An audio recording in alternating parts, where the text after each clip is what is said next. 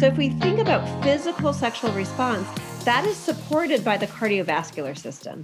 If you don't have good blood flow, then you're not going to have reliable erections. If you don't have good blood flow, you're not going to have reliable vaginal lubrication. And so, we depend on blood flowing into the genitals and those veins and arteries working well for those parts of our body to work well. So at minimum, we need sort of, some level of movement, which is going to vary by person, to support a healthy cardiovascular system for the body to work. Now, for other people, exercise can also be a way that they connect with a partner. It can be part of foreplay. They might like stretching with one another or exercising together. For some people, a certain level of cardiovascular exercise is really what they need to feel like their strongest sense of sexual desire. Hi, I'm Pete McCall, and welcome to this episode of the All About Fitness podcast. I'm sure that little soundbite just got your attention, and that's the guest for this episode, Dr. Deborah Herbenick. But before I go into the introduction for Dr. Herbenick, I want to take a moment to say thank you. Thank you for taking your time to listen to the All About Fitness podcast. And I mean this sincerely. I've had this belief for a number of years now. As a personal trainer, as a fitness instructor, as a public speaker, anytime that somebody does a workout with me or comes to a class or takes the time to attend one of my workshops, I want to make sure I provide you value for that time. So as a listener of All About Fitness, I sincerely appreciate your lending me your time by giving me your ears and giving me your attention. Now, one of my goals for the All About Fitness podcast is to cover all aspects of the fitness experience. That not only means exercise, which is my specialty, but it means other areas of wellness and fitness as well.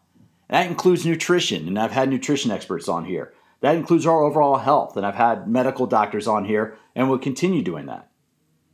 And one area of health that I haven't spent any time focused on with the podcast, but is very important to us as humans, is the area of sexual health.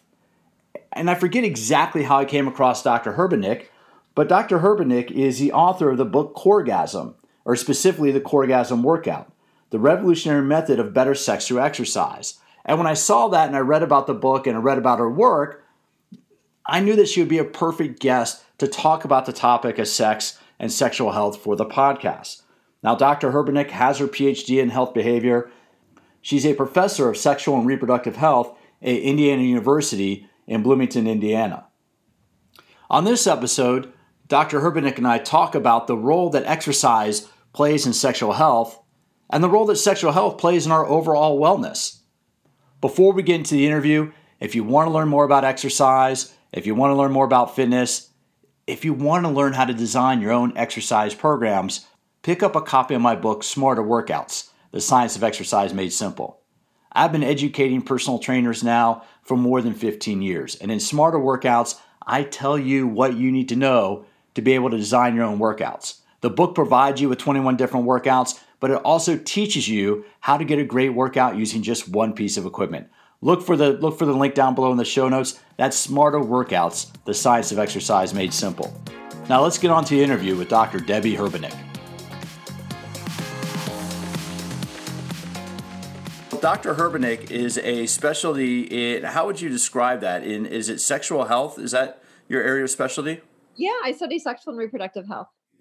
And how'd you get interested in that topic? I mean, what was it that caused you to go down that path? Originally, I was studying child and adolescent development, so not at all about sexuality. But when I graduated college at the University of Maryland, and I saw that Indiana University was doing some research on child and adolescent sexual development, it was interesting to me, really, from a child and adolescent perspective. And I got the job and was a research assistant on the study. And while I was there, just found how little I knew about sexuality and sexual behavior, and how so much of what I was reading in women's magazines and what I was hearing from my friends just wasn't accurate. So I think, I realized I was confronted with the very limited sex education I had, and was in a place where I could learn more. So I stayed there, worked, and then went back to grad school and decided to switch paths into sexuality. And I think that's fascinating because for listeners, I try to, what I want to do is be able to broach all areas of fitness and exercise and health, right? And definitely sexual health is a big component of that. And how would you define, doctor, how would you define sexual health? Oof. Well, I think it's really broad. So there are some, really wonderful broad definitions that the World Health Organization and others have put forward that address the issues of like the mental health aspects of sexuality, the interpersonal aspects and relational aspects.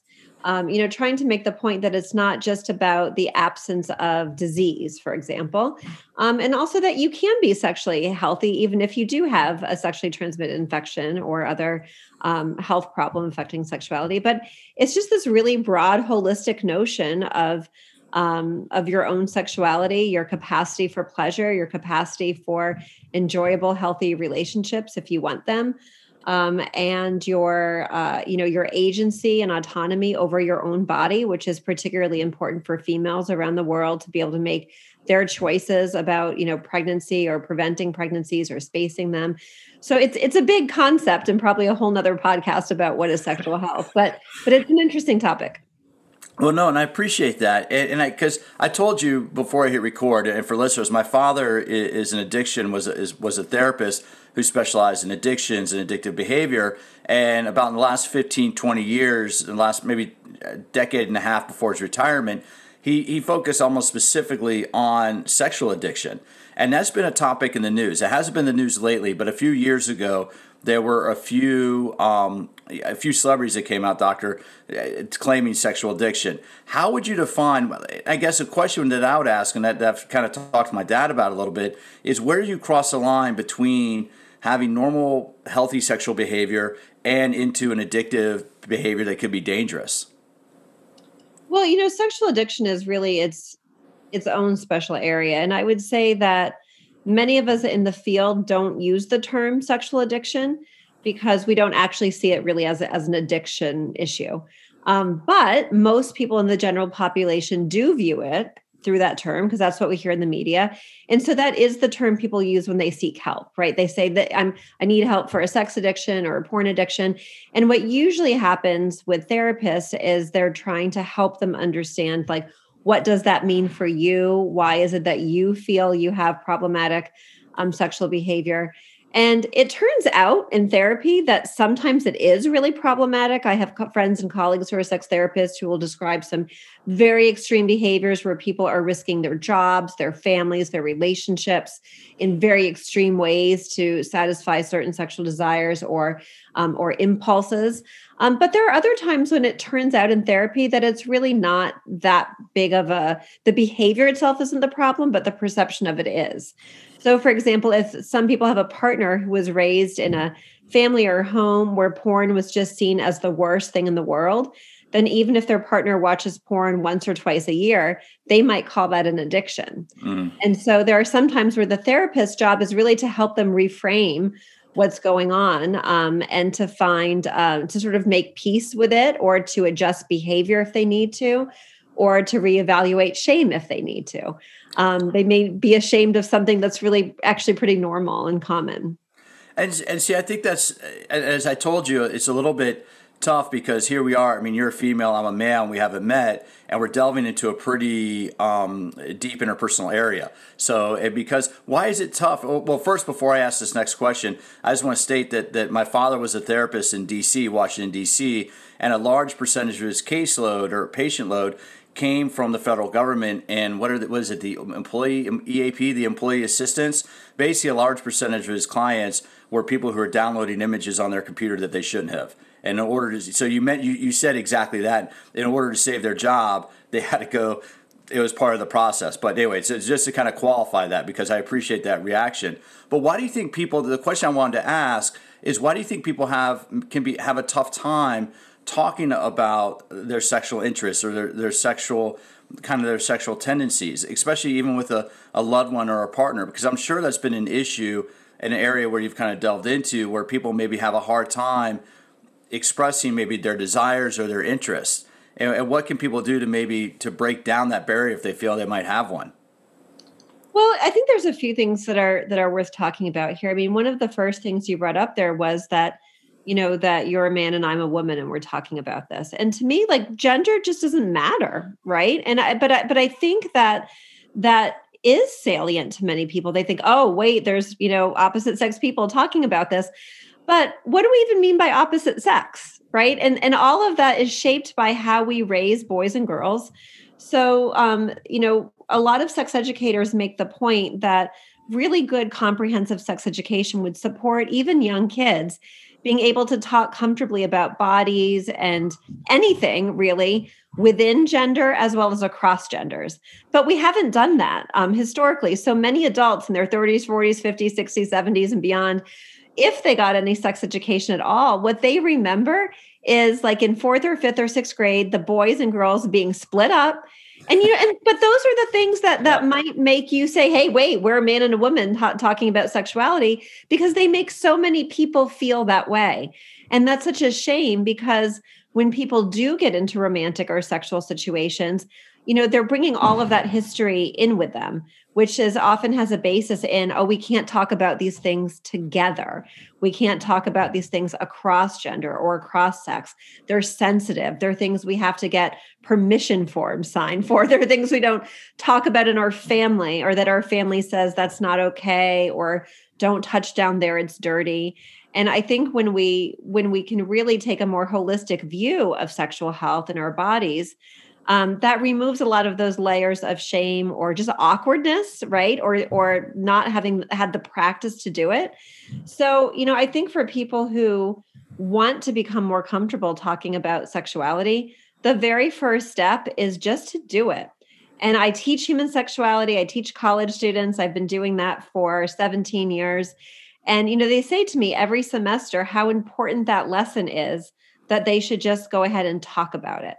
And I don't overpromise it. I don't say it's going to be easy. I tell them it will be awkward. And it's not just that it's awkward once and then it goes away. If you change relationships or change partners, that first time you talk about sexuality, it's going to be awkward again. And that's okay, right? If you know that, you expect it. But what you get from it, and the promise in it, is that you get to open yourselves up. You get to make yourselves vulnerable to one another. You might feel more connected to the other person. You might have a few good laughs about how silly or awkward something is. You might find out that you like the same things. You might find out that you like or you're into some different things, but that's okay too, right? At least you can share that with one another. So you might ultimately create a much richer sexual life with somebody if you can get past those hurdles. And it'll be awkward, but that's okay. Well, I was just going to say, I mean, in my experience, I can definitely relate to that, because absolutely, you might have a tough time talking about something, but once you start kind of sharing that, it builds to a new level of intimacy. It does create a new level of comfort within the relationship, and a new level of trust. And I think it can be scary to go down that road. And I think that's where people kind of sometimes, I don't want to talk about that for whatever reason.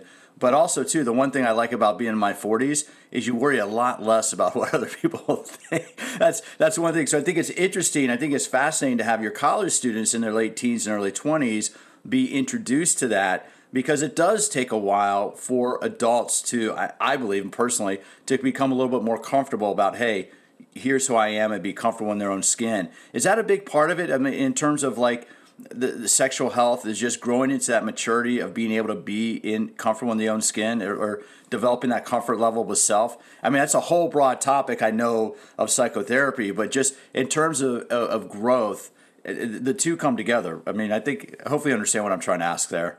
Yeah, I mean, it's personal growth. And that's a big part of my human sexuality class that I teach. And, I think what's to me a little bit of a loss in it is that we all, I think, actually start out pretty comfortable with our bodies and pretty comfortable with ourselves. And, there's a lot of ways that sometimes we raise children where we take that away. And so as adults, what we're really trying to do is get that back. So if we're really supporting each other as partners, or each other as like friends or learners, what we're trying to do, with what I do with my college students, is try to get them back to that place where they feel good about their bodies, or frankly, even just neutral about them. I mean, it's not that young kids are so proud about their genitals. They're just neutral about them because they're just another part of their bodies. And when they feel like it's just this another part of their bodies, they're not worried or ashamed or embarrassed about them. Sometimes they're pretty silly about them. They explore their bodies, and all of that is really normal and natural all around the world. But unfortunately, many people start shaming young children, saying, don't touch down there, or don't do that, or that's dirty, or, and it's really just a normal part of human sexual expression. So yes, like as teenagers and adults, being comfortable with yourself and opening yourself and being vulnerable to another person is a huge first step toward sexual connection. Excuse me, I know this is an exciting interview, but I'm going to break in for one moment and tell you about some exciting news. At the All About Fitness podcast, I am never going to put content behind a paywall. However, if you become a supporter of the podcast, you will get access to exclusive content that I am not going to make available anywhere else. So here's the deal. You can become a fan of the All About Fitness podcast by purchasing one of my ebooks, Dynamic Anatomy, Exercise for the Fountain of Youth, or Functional Core Training. Each ebook is $7, and if you purchase an ebook, you become a fan of the All About Fitness podcast. If you purchase a workout, I have a dumbbell strength training workout, a kettlebell training workout, and I have a functional core training workout. Each program is 8 weeks long. It includes the workouts, it includes metabolic conditioning, and they include active recovery workouts. It's a great deal. Each workout is $12. By purchasing a workout for $12, you become a supporter of the All About Fitness podcast. To become a super fan of All About Fitness, you purchase a bundle. I have different bundles available. I have bundles of ebooks. I have the Dynamic Anatomy ebook and webinar bundle. I have the Functional Core Training and Dynamic Anatomy ebook bundle. Bundles are $19. So those are the three price levels. You become a fan by purchasing the ebook for $7. You become a supporter by purchasing a workout for $12. Or you become a super fan by purchasing a bundle for $19. I don't want to take advertising dollars. I want this to be a listener-supported podcast. By supporting the All About Fitness podcast, not only do you get great episodes, I try to put out 4 to 5 full-length interviews each month, but by supporting the podcast, you'll get access to exclusive content that'll help you learn how to use exercise to enhance your quality of life. Thanks for your time. Now let's get back to the interview. But to talk about the connection between sexuality and fitness and health. And you talked about something earlier about body image. And one of the things that I really, in what I've written, the book I wrote, and I have another book coming out, and one of the reasons why I do this podcast, Doctor, is I'm trying to reframe fitness away from body image and more towards holistic, being healthier and being able to use exercise to manage the aging process and enhance the quality of life. And I think there's a huge, how big of a connection is there between like body image and sexuality? I mean, isn't that, how, and is there any way to move past that? Because I think in our society, and we can thank the media for this and thank Hollywood, is that we put this image out there that you can't be sexual unless you look a certain way. And so, do you get the question I'm asking is how do we tie or how do we break through that sexuality is related purely to physical image? Yeah, it's really complicated, right? Because of course, again, where, many young people starting as kids or teenagers are exposed to social media and images like Instagram. There's some research showing, poor body image among teenage girls who are on Instagram. And so there's a lot of sort of information curation that I think parents would be advised to help teach their kids how to do, because it actually forms the basis for their teenage and adult body image and sexuality. If you don't feel good about your body, it can be really hard to embrace your sexuality. And that's across genders. I've seen, certainly I grew up female and talked about those things with female friends. So I knew how young women often would feel about their bodies and maybe avoid certain sexual situations, avoid having sex, unless it was dark, or avoid certain positions because they didn't want their body to be seen in certain ways. But then when I started teaching human sexuality, I would hear the same stories from the young men as well, who would talk about, I still remember one man who said that he only wanted to be on top because it was the only way his chest would look strong. And he didn't want to be on the bottom where he felt like he could look sort of softer or flabbier.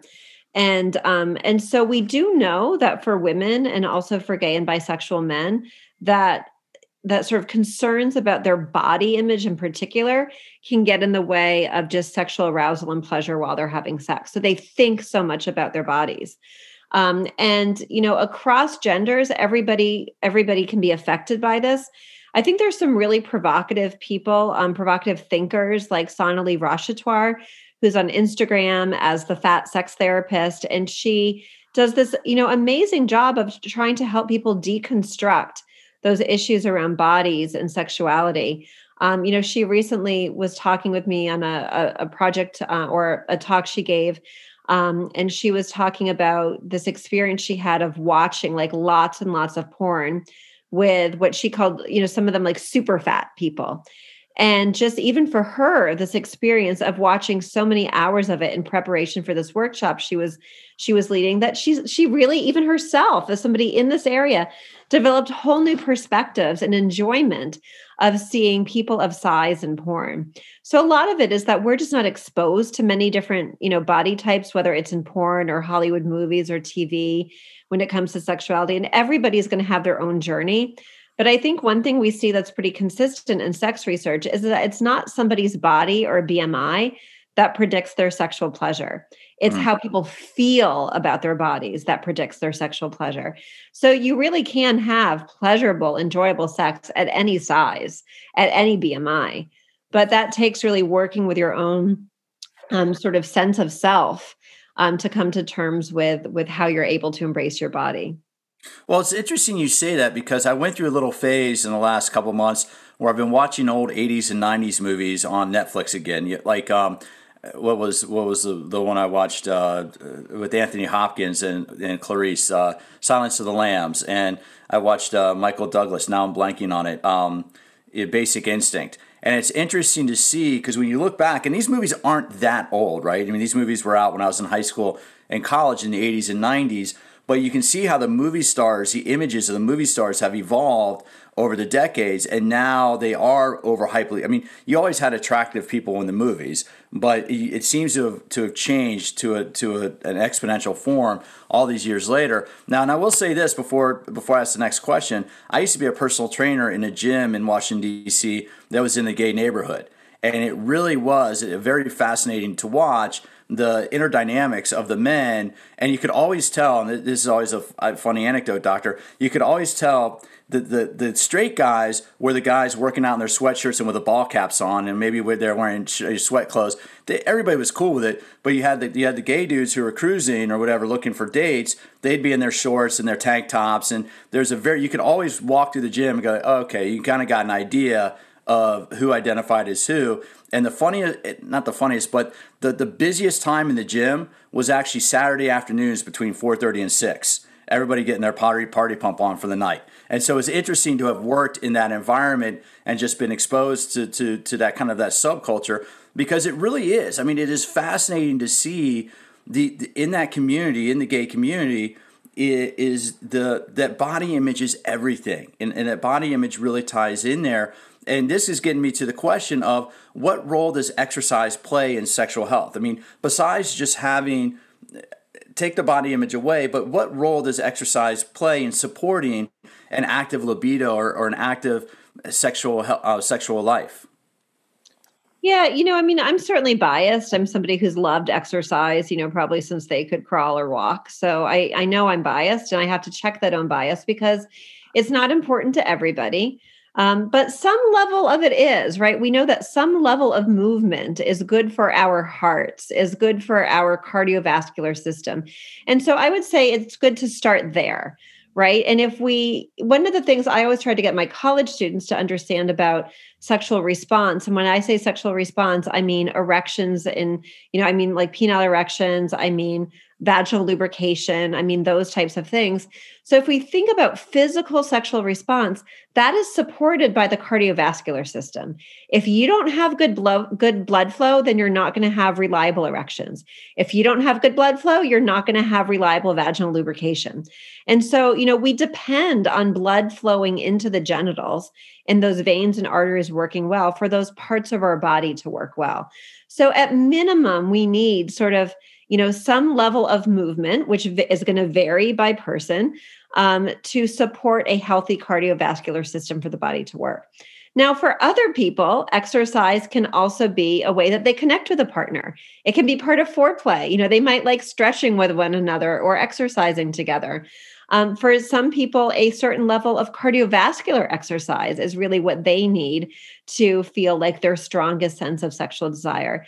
I think our research in these areas is still fairly limited. I mean, anecdotally, I can tell you that I've heard from students or friends or colleagues over the years who will talk about, they're generally pretty much into exercise, but when they boost that level even higher, some will talk about even, more reliable or firmer erections or higher levels of desire. And that's not going to be true for everyone.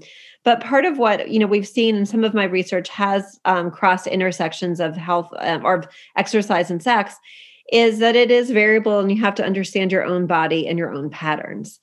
So I think that matters a lot too. What I don't think, we want to do is prescribe. It's like with anything, you don't want to prescribe a certain set of exercise for every single person to do in order to have a good sex life, because that's just not the case.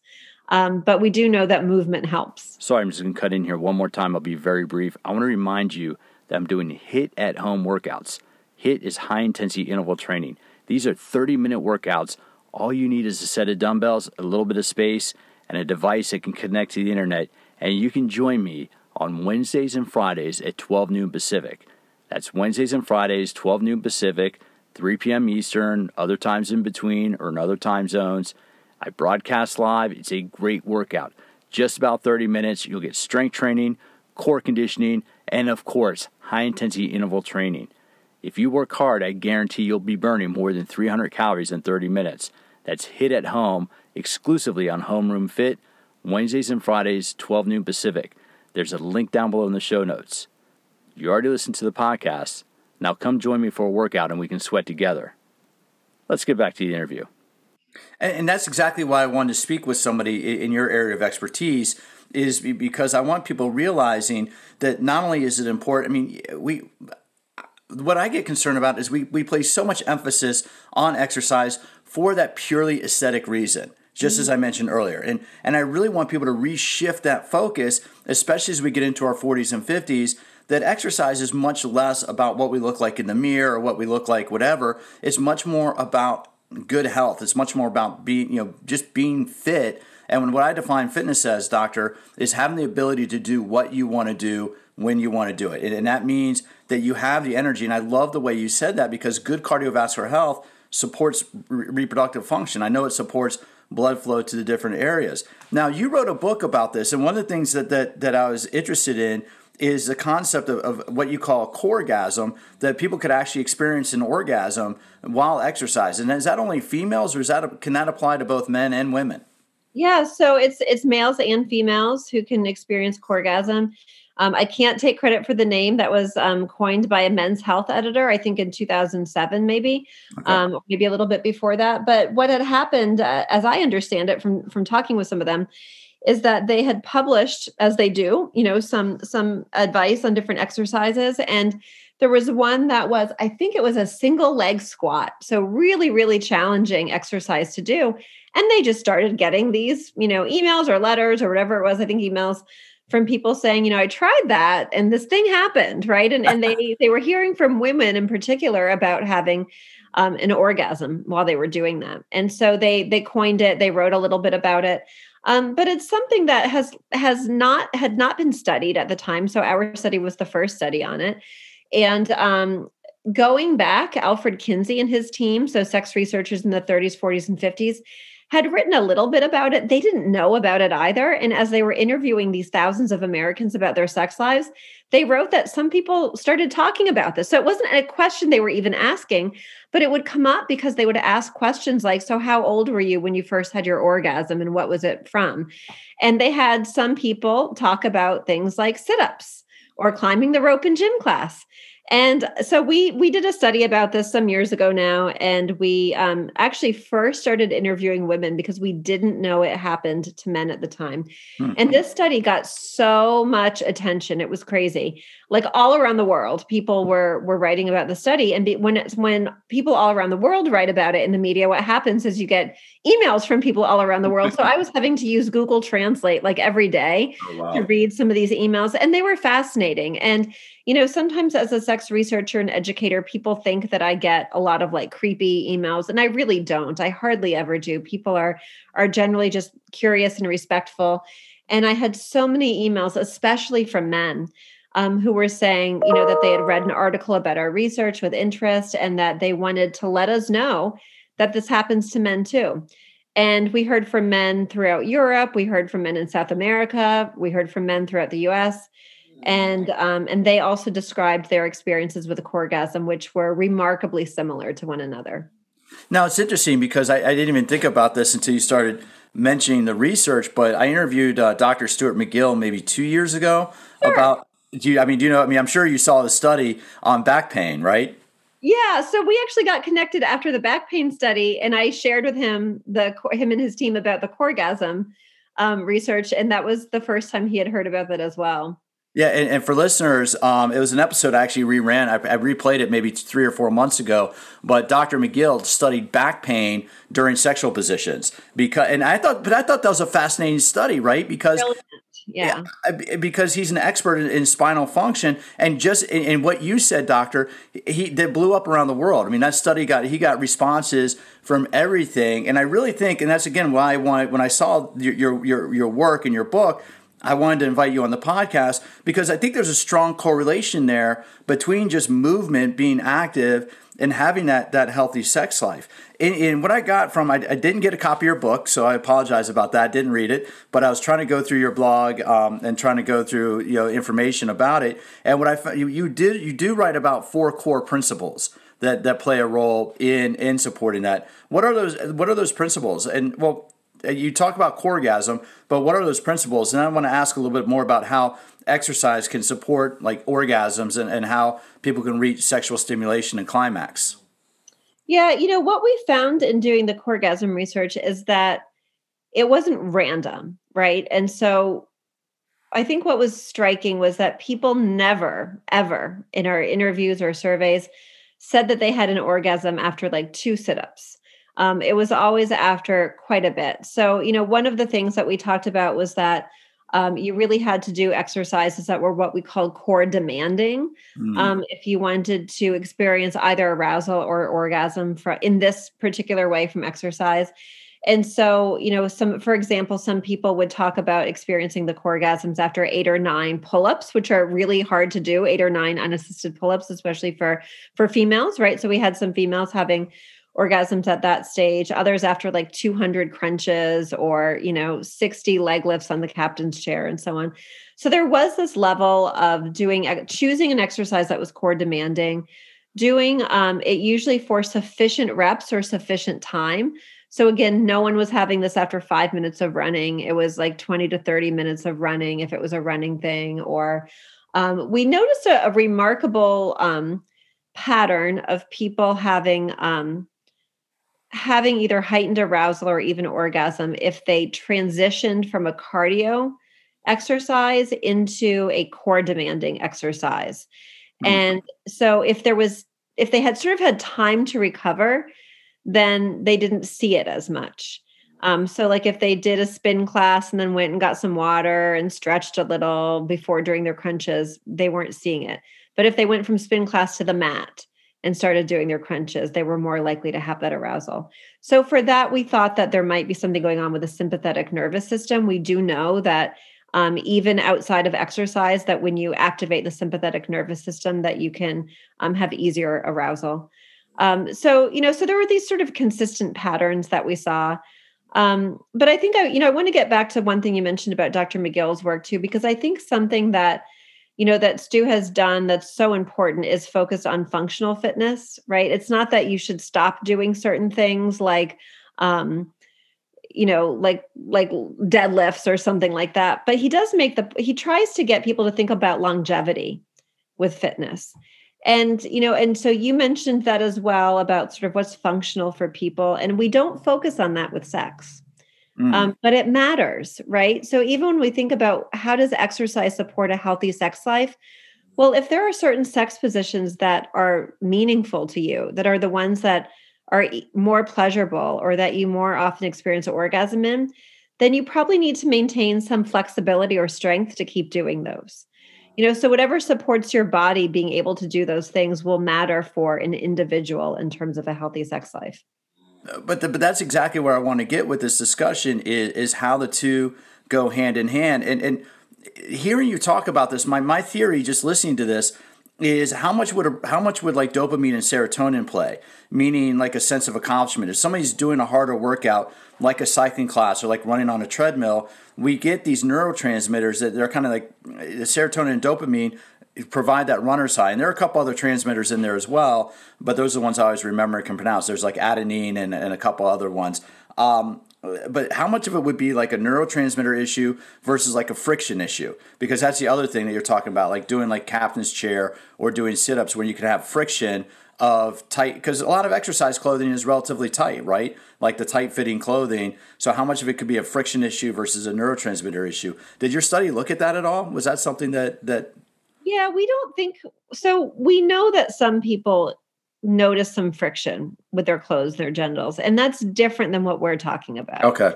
So what we're talking about when we talk about the exercise-induced orgasm or the corgasm is people and we've also done some like in-depth interviews with people and walk us through their exercise routine, walk us through how their body feels. And really what they describe is very internal. So even for example, like males who experience corgasm, I mean, it's fascinating to me because they don't experience the erection first. They go straight to ejaculation. Interesting. And that suggests much more of a prostate, like an internal prostate stimulation than anything external. And for the females, when we did in-depth interviews, what we noticed was that there were some of them who couldn't experience orgasm in any other way.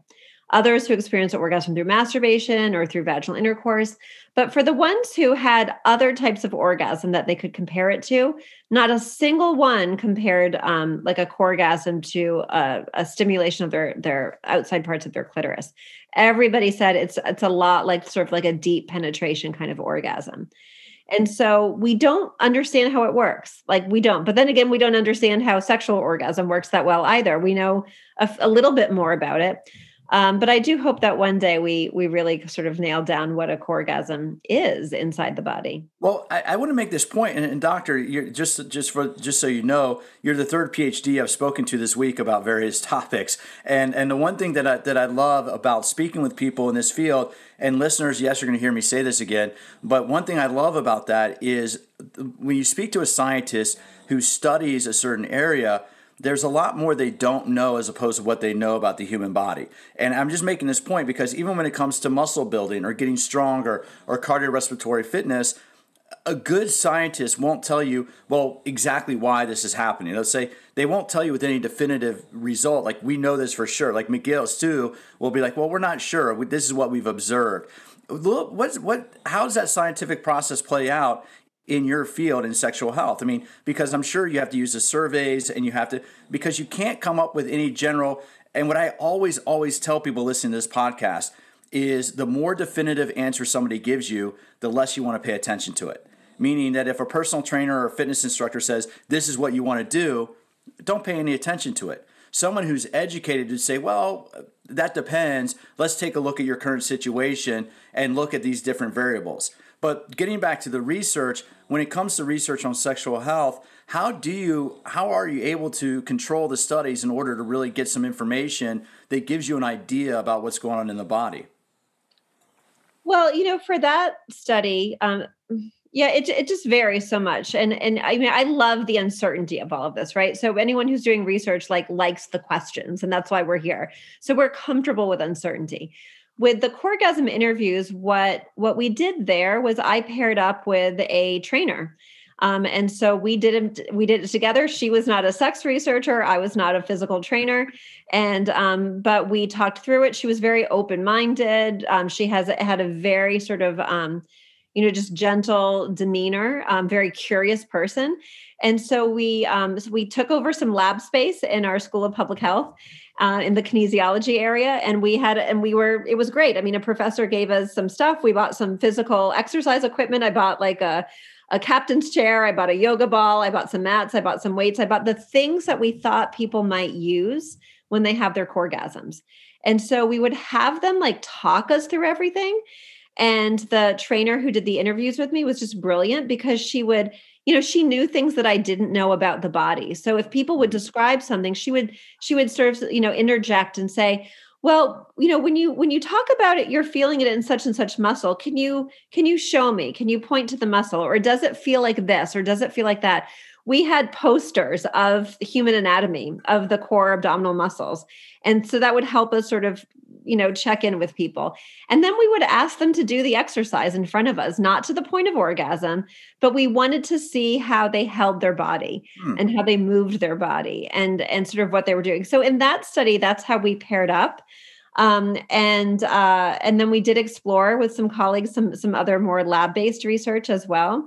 And then there's other studies that we do that aren't about, exercise and orgasm, but we have great ways as scientists to either really probe through interviews or to use established measures of things like some other research I'm doing now looks at the intersections of certain types of sex and depression and anxiety and headaches and other things.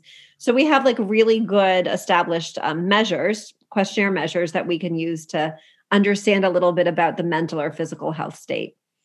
But you're right. I mean, sorry, if I could just say really quickly, I will say when the coregasm research came out, I was really surprised and disappointed at the number of so-called sex experts who weighed in the media, who were eager to say, oh, sure, exercise orgasms happen because of this or happen because of that, right? Everybody had this certain answer. And it was amazing to me because literally our study was the first one ever.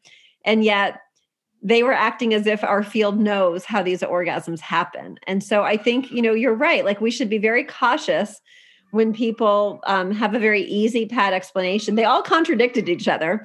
But it was fascinating to read where I thought, it's okay to not know, right? It's okay to say, I don't know. It's interesting. Let's talk about it. But we don't know everything yet about the body. And see, that's where I think that's one of the things I love. And to be frank, that's one of the reasons why I started the podcast is when I go to fitness events and as a speaker and I do a lot of education, we have a lot of these conversations. I have a lot of these conversations with my colleagues, and there's a lot more that we don't know than we know. And it's always fascinating to ask those questions and to read through the research. Now, getting ready to wrap up, I want to ask you about another book. So you wrote Coregasm, and I want to ask you about another book you wrote, Great in Bed, in terms of, and that's going to get me to kind of the final conversation. I mentioned this a little bit earlier, but what do you cover in Great in Bed? Why'd you write the book, and what's it address? Yeah, I wrote that book with my colleague Grant Stoddard, who's a sex columnist and just this really fantastic person and journalist. And we covered everything from just understanding anatomy, whether your own or a partner's anatomy, communication, birth control, STIs. I mean, really sort of like a sex 101 for most young adults or middle-aged adults who never got that education earlier on. And who need a primer to support their relationships, to support their sexual creativity, to support creating a more exciting sex life with somebody. And again, this brings up the final thing, and I kind of asked about this earlier, but for people listening that maybe there's an avenue, maybe there's a kink they want to explore with their partner, or maybe there's something that they want to do that they've been a little bit unsure about. Number one, kinks aren't a bad thing, right? Because again, I think a lot of it comes from the family background. But when you look at different areas, and I'm sure I might not be using the correct academic term in terms of kink, but I think in terms of expressing an interest, that's not abnormal, is it? I mean, that's a relatively normal, from my understanding, it's a relatively normal part of sexuality, right?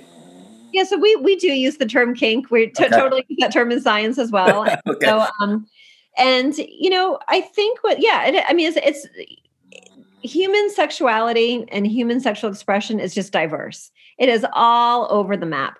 Most people do not identify as kinky or as BDSM engaged, but when you ask them what they do, most people actually do things that we would consider like kinky or BDSM-y or things like that. So most people do play with power. Most people have sometimes, done things like tried having sex in public or where somebody might hear them. If you've ever had sex in a hotel room and thought it might be sexy that somebody might hear you having sex, that's about playing with power, right? If you've ever sort of slapped somebody gently while having sex, that's also about playing with power. So most people have engaged in light spanking, for example. I think the one thing I would say as sort of sex has changed, and it is changing, is that we are seeing more people engage in what they call choking during sex. So using like hands or belts or scarves. And you mentioned also having, an ex-wife who's in law enforcement. So, that this is often part of sexual assaults as well. So now we're seeing this as part of consensual sex in really prevalent numbers, really high numbers for young people, for teenagers and for young adults. And so I think that's the only thing that I would put some caution in is that, that type of behavior, which is actually a form of strangulation, it's not good to cut off oxygen to the brain, right? Like, so No. that does increase, risks of mental health issues and physical health issues, including death. And so so that's, I think, one of the few sort of, kink behaviors, if you will, or some people might call it a rough sex behavior, that I would say, let's think and talk about that one a little bit more critically. But most of the other ones are not harmful to people. And they're just ways that people play with sex, the way that across our whole lives we play, whether it's with toys as kids, with exercise across the lifespan, or hobbies, right? It's just another way of exploring oneself. Well, let me just reframe this again. So it's okay to play with sex and enjoy sex, because Yeah. I think so many people have grown up with this belief, whether they grew up in a certain religious tradition or whether they grew up in a certain family, that sex only had this one purpose of procreation, and it's not something you can enjoy. Whereas then when you get a little bit older, it's perfect. I just want to make sure that kind of give you an opportunity, because I thought you said it so well, but it's perfectly okay to enjoy and play with sex as we're adults and consenting. Yeah. Let me be clear. Consenting adults. Yeah. Consenting adults. And hey, states have different ages. So I will say consenting older teenagers. And I want to say that too, because sometimes we so often put teenagers in this bucket of like, they're not supposed to be sexually active. And yet most teenagers are sexually active to some extent at some point, right? Starting out with themselves through masturbation, moving on to like kissing, moving on to like breast or chest touching. I mean, it evolves. And I also want to make sure, so yeah, we don't have that dividing line. So for parents who are of teenagers out there, knowing that you can support them, but certainly as an adult, for consensual sex, like explore, have fun, talk with your partners, find out what you like, share what you like and what you don't like, and all of that. Well, Doctor, I really appreciate today. It's Dr. Debby Herbenick. You're the author of the Coregasm Workout, Great in Bed. And where can people get more information? I'm going to have a couple links down below to your books, but where can people get more information about the work that you're doing or find out about any studies that might be forthcoming? Yeah, we have a great website at the Center for Sexual Health Promotion at Indiana University, which is just sexualhealth.indiana.edu. Wow, that was a fun and insightful interview. And now I'm thinking back to my college years and wishing that my college had offered a class like that, or a class with a professor like Dr. Herbenick. Because how helpful is it to hear this talk, to talk about sexual health, or to talk about sex as a component of overall health? And I mean this, in my experience, and this is just my personal experience, people have a lot of different attitudes about sex. And the fact is, what's important is that you be on the same wavelength with your partner. And that can make such a big difference. And it was fun to talk to Dr. Herbenick and get her insight because, as I mentioned in the beginning, I want you to know more about how fitness plays a role in your overall health and wellness.